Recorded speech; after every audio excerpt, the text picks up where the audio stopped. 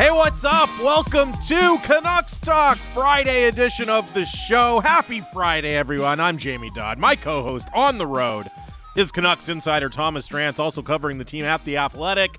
Canucks Talk brought to you by Avenue Machinery and Douglas Lake Equipment. Be a champion on the worksite. Find them together online at dleamc.com. Coming to you live from the Kintec studio. Kintec, Canada's favorite orthotics provider, powered by thousands of five-star Google reviews. Sore feet, what are you waiting for? 650 is the Dunbar Lumber text line. Drancer, what's going on, man? Not much. Stayed behind in Boston. Gonna go see BU. Tom Verlander and the Celebrini Bros play tonight. Should be fun. I was going to say means that I missed practice in Detroit. I was going to say off the top, I was like, I actually don't know what city Drance is in. Is it Boston, Detroit, other? I have no idea. So yeah. Thanks for filling me in. I was originally supposed to go to Milwaukee tomorrow. Yeah, that's where I thought you might be. Yeah, no. Instead, I'm going to go to Winnipeg next weekend. Yay. Anyway. A real Sophie's choice there, Milwaukee or Winnipeg. Hey, come on. Don't do Milwaukee dirty like that. No, that's true. Anyway, actually a lot to talk about today. I thought a pretty interesting game last night, although not the result the Canucks wanted, and we'll get all into all of that in the whiteboard. Well, let's kick it off with the whiteboard.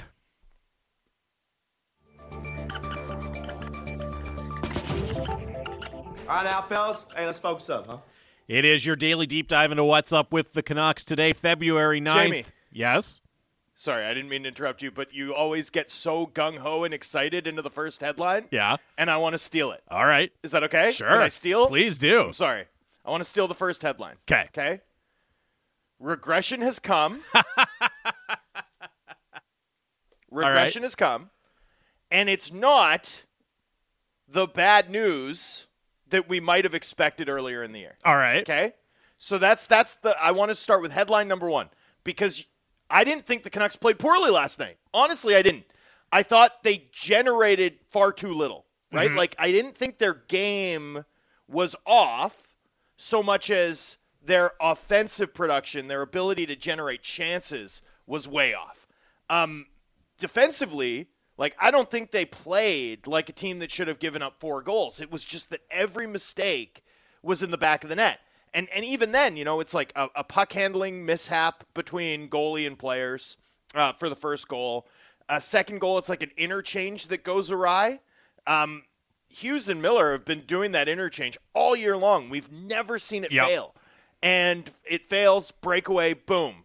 Demko beaten, glove side high. And then you get the most unlucky goal the Canucks have had scored against them this year by a mile. Like, those types of goals do happen, but they have not happened at any point this season until last night to the Vancouver Canucks. Pasternak stick breaks, puck ricochets off like 6 different things, off Myers' stick. Not his fault, nothing he could do, just one of those seeing eye bouncing pucks. And the puck actually ricochets off of all those different people, like magic bullets its way into the net before Pasternak's broken stick blade hits the ground. Like, it's truly comedy of errors stuff. And then they have one really bad breakdown, in my opinion, on the Zacha goal. Yeah. But, you know, you're going to have games like that. I didn't think the Canucks played, like, I actually thought you could see the spine of what's made this team so successful over the last 2 months throughout that game. Honestly, I did. Well, despite losing 4-0, there was never a moment where during the run of even strength play you were like, oh my gosh, Boston's all over them. You know what I mean? Like, they can't get out of their own end here. Like, it was never like that. As you said, it was these one moments of mistakes that happened to end up in the back of their net. Yeah, and I mean, I think there's some things you can unpack that might be valid concerns to take off the to take from last night's game, and we can get into that later. But here's what I want to point out.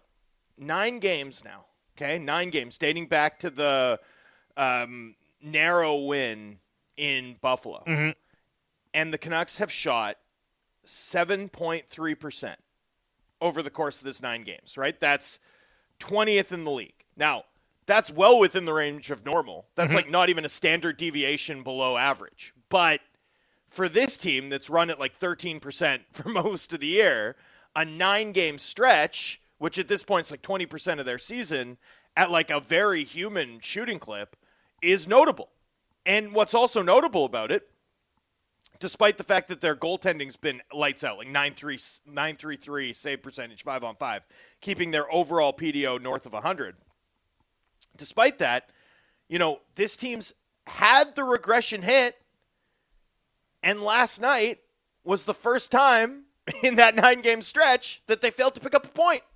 Yep. Like, this team, and we've talked about it too, this team has peaked in terms of the quality of their game. They're playing such good hockey that even now, as they've hit this sort of inevitable regressive period in play, they're still picking up points. They're still winning games. They're still playing good hockey.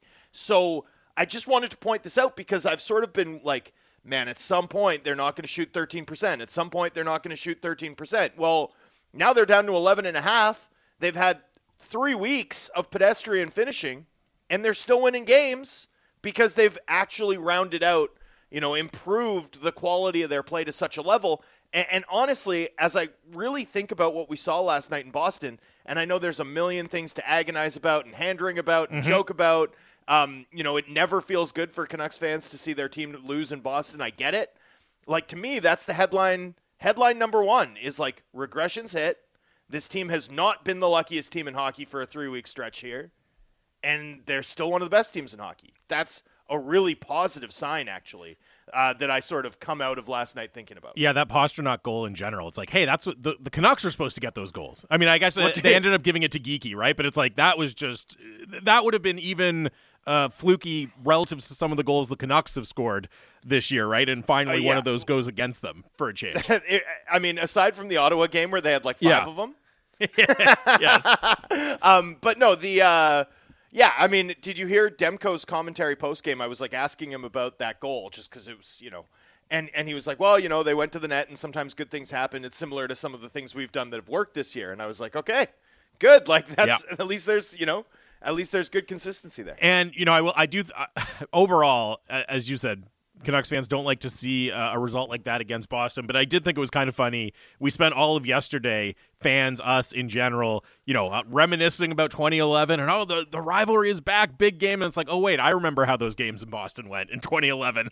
I don't know why we're surprised that it happened like that. It was kind of like, oh, yeah, maybe we didn't want it to feel like 2011 again in Boston. But so somebody texts in, really 7 shots through half a game. And I think as you alluded to, I think it's totally valid to be dissatisfied with their offensive production in that game and the chances that they generated. Now, before we get into that, I will say the other thing that stands out to me, that first shorthanded goal against, 30 seconds and change into the game, and you leave Brad Marchand, one of the best players on the Bruins, one of the best wingers in hockey for a long time now, all alone in front of the net. And I thought it was striking in particular because of the kind of new emphasis we've heard Rick Tocchet place on hockey IQ and high hockey IQ plays and being a high hockey IQ team. And I think that's kind of symbolic of the evolution of the Canucks going from, a team that's trying to kind of establish this foundation and this structure and push for a playoff spot now to where they're trying to say, we are legitimate Stanley Cup contenders. Management has gone out and made a big trade. We're trying to go deep. What are those next things you have to prove? And, it was just yesterday pregame talk. It was talking about how smart the Bruins are, and that's one of the hallmarks of the organization. And that play stood out to me as just not a high hockey IQ play, right? And I'm not going to panic too much about the run of shorthanded goals against. Is there some lackadaisical play, and especially on the retrievals? Yeah, but it was the IQ part of it. And I think, Tocchet talked about it after the game. I'm going to be really fascinated to see how this team manages that aspect of the game, right? Realizing that, hey, yes, it's 30 seconds into the game. We're on the power play. That's great. But we still have to be locked into our details, especially against a really good team like the Bruins. So we can get into the 5-on-5 offensive stuff because I think that's totally valid. But that was the aspect of the game other than that concerned me the most as well. That IQ slip so early in the game against a good team. What's unfortunate about that Marchand goal, aside from the fact that the Canucks surrendered the third fastest shorthanded goal in NHL history, and it was Brad Marchand who scored it. For me, it was Tocchet jumped Montgomery right off the hop. Like, on the road, when you're submitting your starting lineup, right? The road coach submits their starting lineup card first. And the moment I saw it, I thought, oh my God, I think Tocchet suckered Montgomery here. And here's how. When Quinn Hughes and Filip Hronek are on the ice, Canucks fans know how different the game is, right? Like, it doesn't matter what number forward line is on with Hughes and Hronek. Like, you're dangerous with Hughes and Hronek. You have the opportunity to do all sorts of stuff. So he throws his quote-unquote third line out, but with Hughes and Hronek.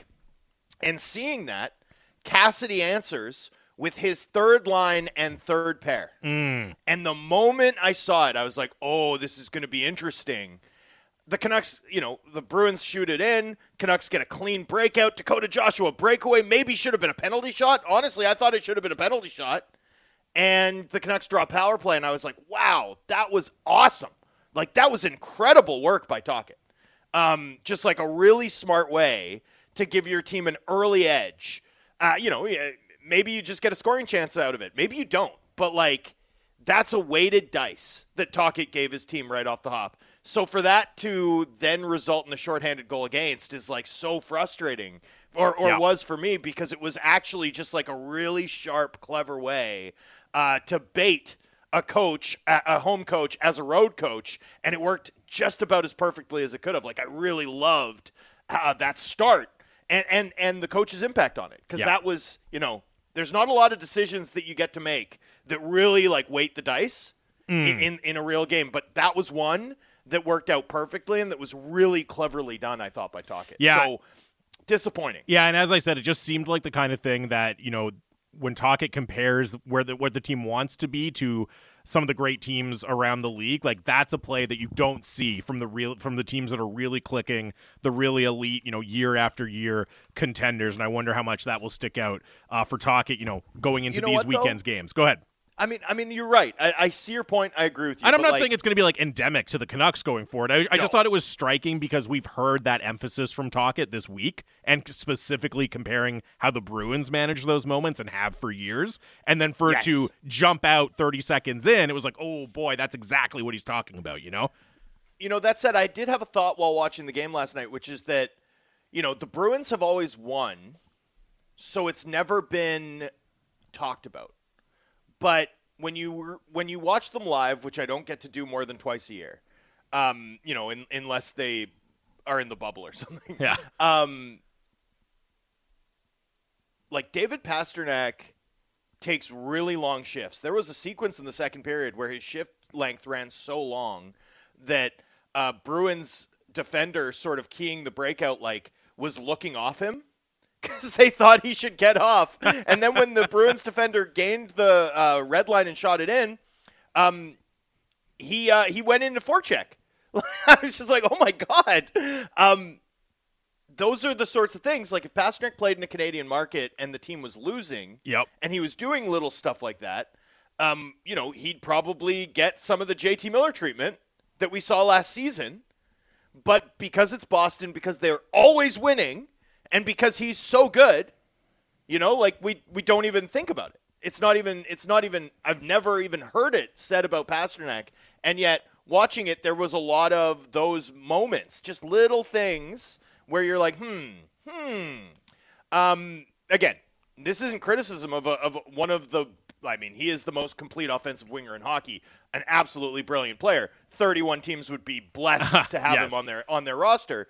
But, it was just something like a gut check moment for me, like a reminder that it's different when you're watching these guys play live with the level of focus that we bring in game, right. Certainly when we're there, versus, when you don't. And I wouldn't have, I guess I would have sort of thought about it, about Pastrnak, but not to the extent of, like, hey, that, there's really not much of a gap, frankly, between the stuff that we've spent months talking about, years talking about, JT Miller does this, JT Miller does that, versus what Pastrnak did throughout last night's game. It's just one team's never been down in the dumps for, like, a multi-season disappointing run. One team has, And I think that shapes the conversation entirely. Yeah, it definitely does. A side observation. But, I mean, it's also a chicken and the egg thing, right? It's like, well, if you're still winning while doing those things, it's inherently less of a problem. You know what I mean? But right. I get what you're saying as well, that it's just not under the spotlight in the same way. Do you want to talk about the top six? Should we save that for later, or should we get into it? Just a note on shorthanded goals. The Canucks, 3 games ago, the Canucks were tied with the Bruins and the Islanders for the fewest shorthanded goals allowed. They're now at top 10 most shorthanded goals allowed. It matters in that it really messes with your, the goal differential that you generate on the power play. You know, obviously everyone knows I like stats and analytics and predictive metrics, but I also hate stats, right? I mean, plus minus, point percentage, right?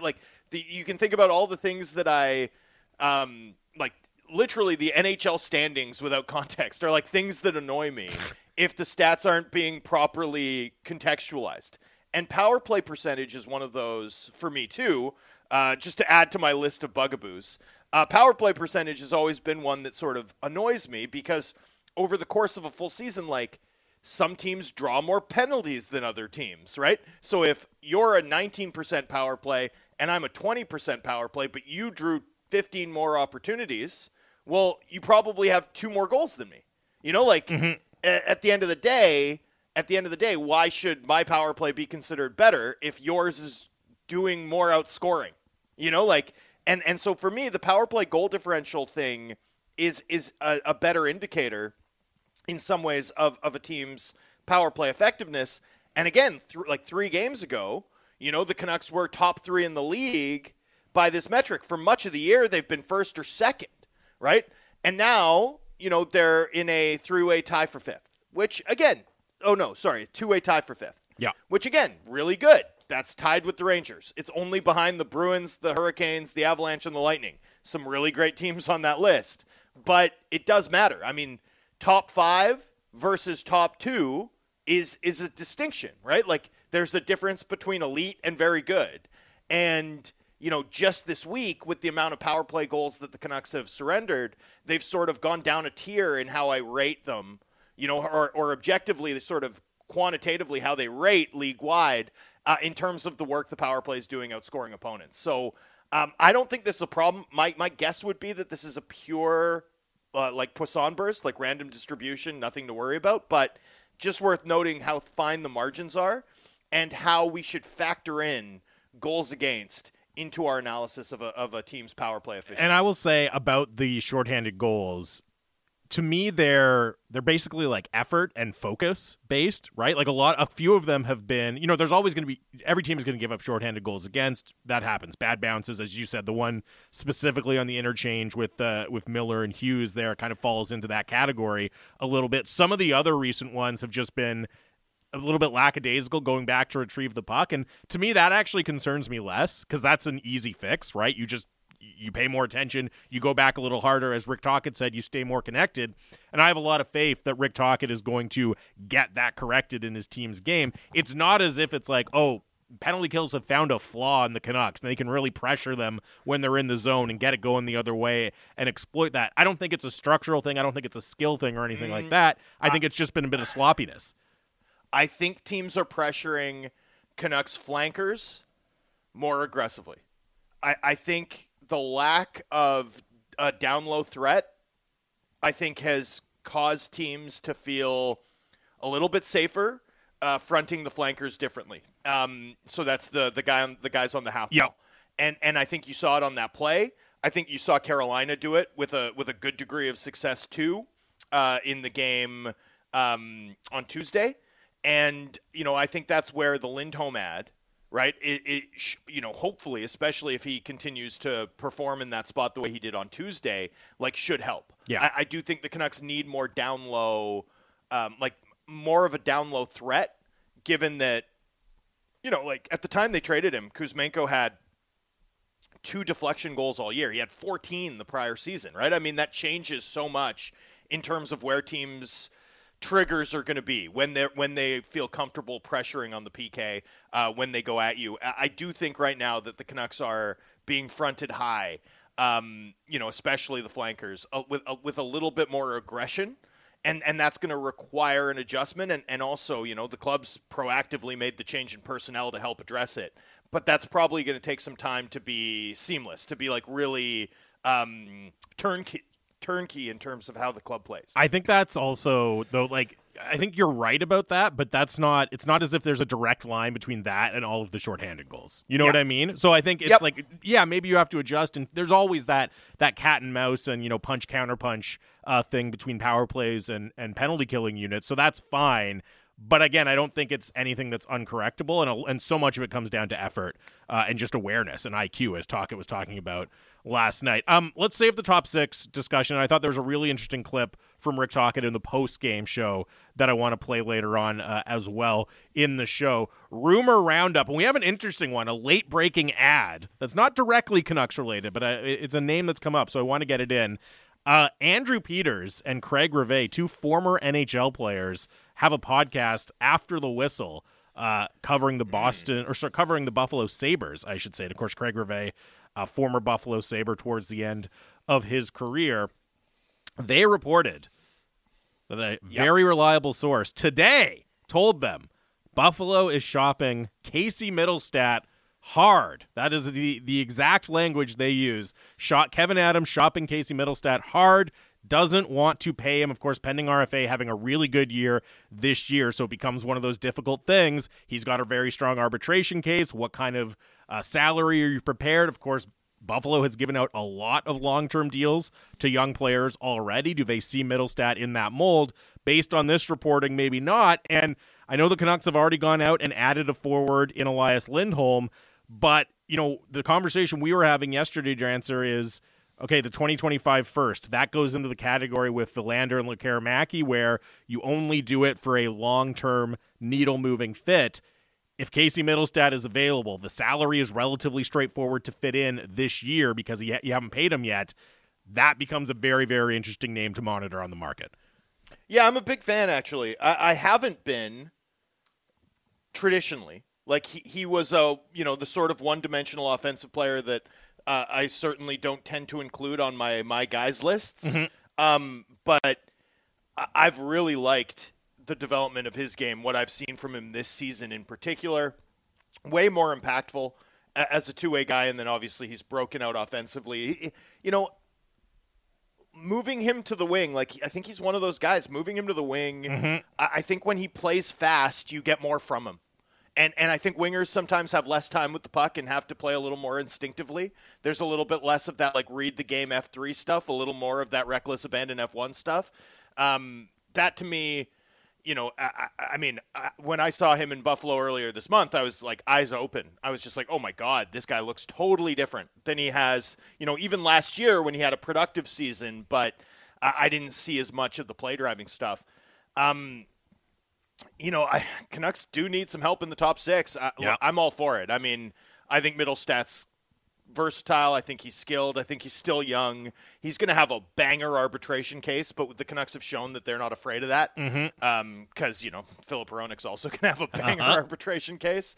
And of course, you have the opportunity to just walk away, right? I mean, it could be a rental. It could be. So I would say, need to given all your unrestricted free agents and the need to sort of approach that with flexibility and optionality top of mind, I wouldn't be banging the table that the Canucks should pay a non-rental price for Middlestat, but if you could acquire him at the price of another good rental, that to me would make sense. I wouldn't say the top three assets, the next year's first or the Villander, Lekaramaki assets would be ones I'd consider there though.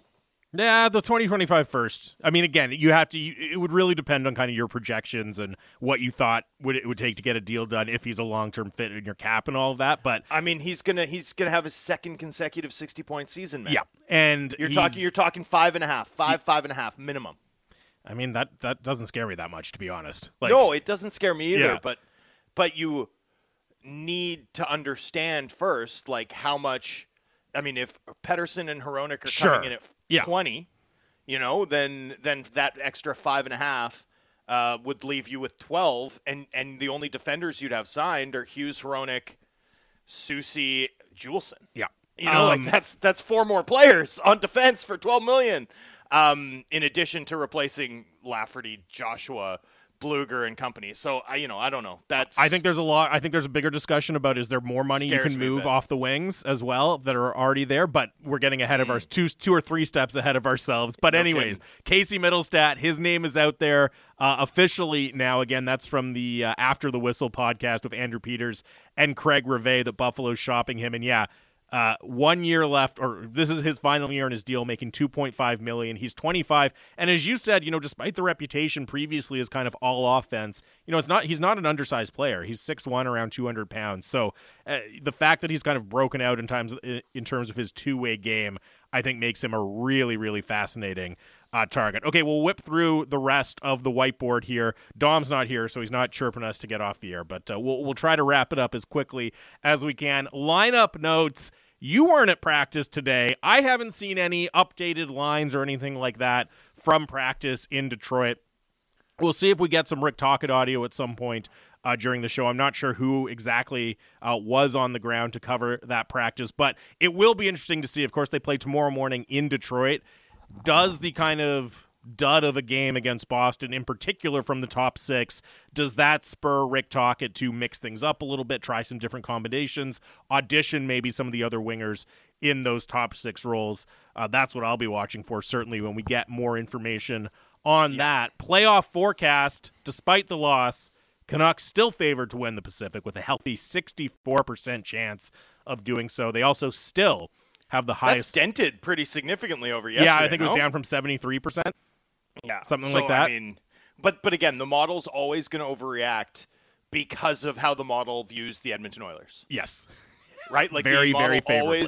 The model always believes that the Oilers are like a natural disaster. Are capable Inevitable. Of washing up on shore. Yep. Yeah. So the model's always going to overreact to any sign of slippage from the Canucks because it thinks the Oilers are the best team in the league. Canucks still have the highest point projection in the Western Conference at 111 points. And by the way, now with a couple of wins, and I know everyone, oh no, Andrew Kuzmenko's lighting the lamp in Calgary, but Calgary with two wins, including over the Devils. Barely now with the 8th best playoff chances in the Western Conference per the Western Conference at 34%, just ahead of the Nashville Predators at 31%. So all of a sudden, Calgary is, I don't want to call it the driver's seat. That seems way too extreme, but they're somehow in front of this Turtle Derby in the Western Conference. Well, and we'll see what else they do, right? I mean, that's hilarious. That's hilarious. Yeah. The Striver class teams, it's so bunched up. It's actually going to be a lot of fun to track over the balance of the season. And hopefully if the Canucks can stay in first in the West, right, that'll be high stakes for Canucks fans to follow. Gambling odds, the 49ers are still minus 2.5 favorites in the big weekend game. No. Canucks are opening. You want to give us your props? Is that where this is going? No, we'll save that for Dimitri. All right. Oh, let's bet let's draft Super Bowl props. Ooh. Yeah. Love that. All right. Canucks are road favorites in Detroit on Saturday. The line has opened. You can get the Canucks anywhere from minus 120 to minus 130 with a sort of minus 125 consensus, which makes the Detroit Red Wings, plus 105 home dogs. So not that's pretty close to a pick'em, but given that Detroit is home, the market obviously rates the Canucks higher than Detroit, but maybe by not as big a margin as you'd expect. The over-under is set at 6.5 for Saturday's game, which is pretty high. These two teams are both the NHL shooting percentage champions. Yes. So if you think they're both bound to regress, you can get plus money on under 6.5. Pretty rare that you get an opportunity to buy an under at 6.5 for plus money.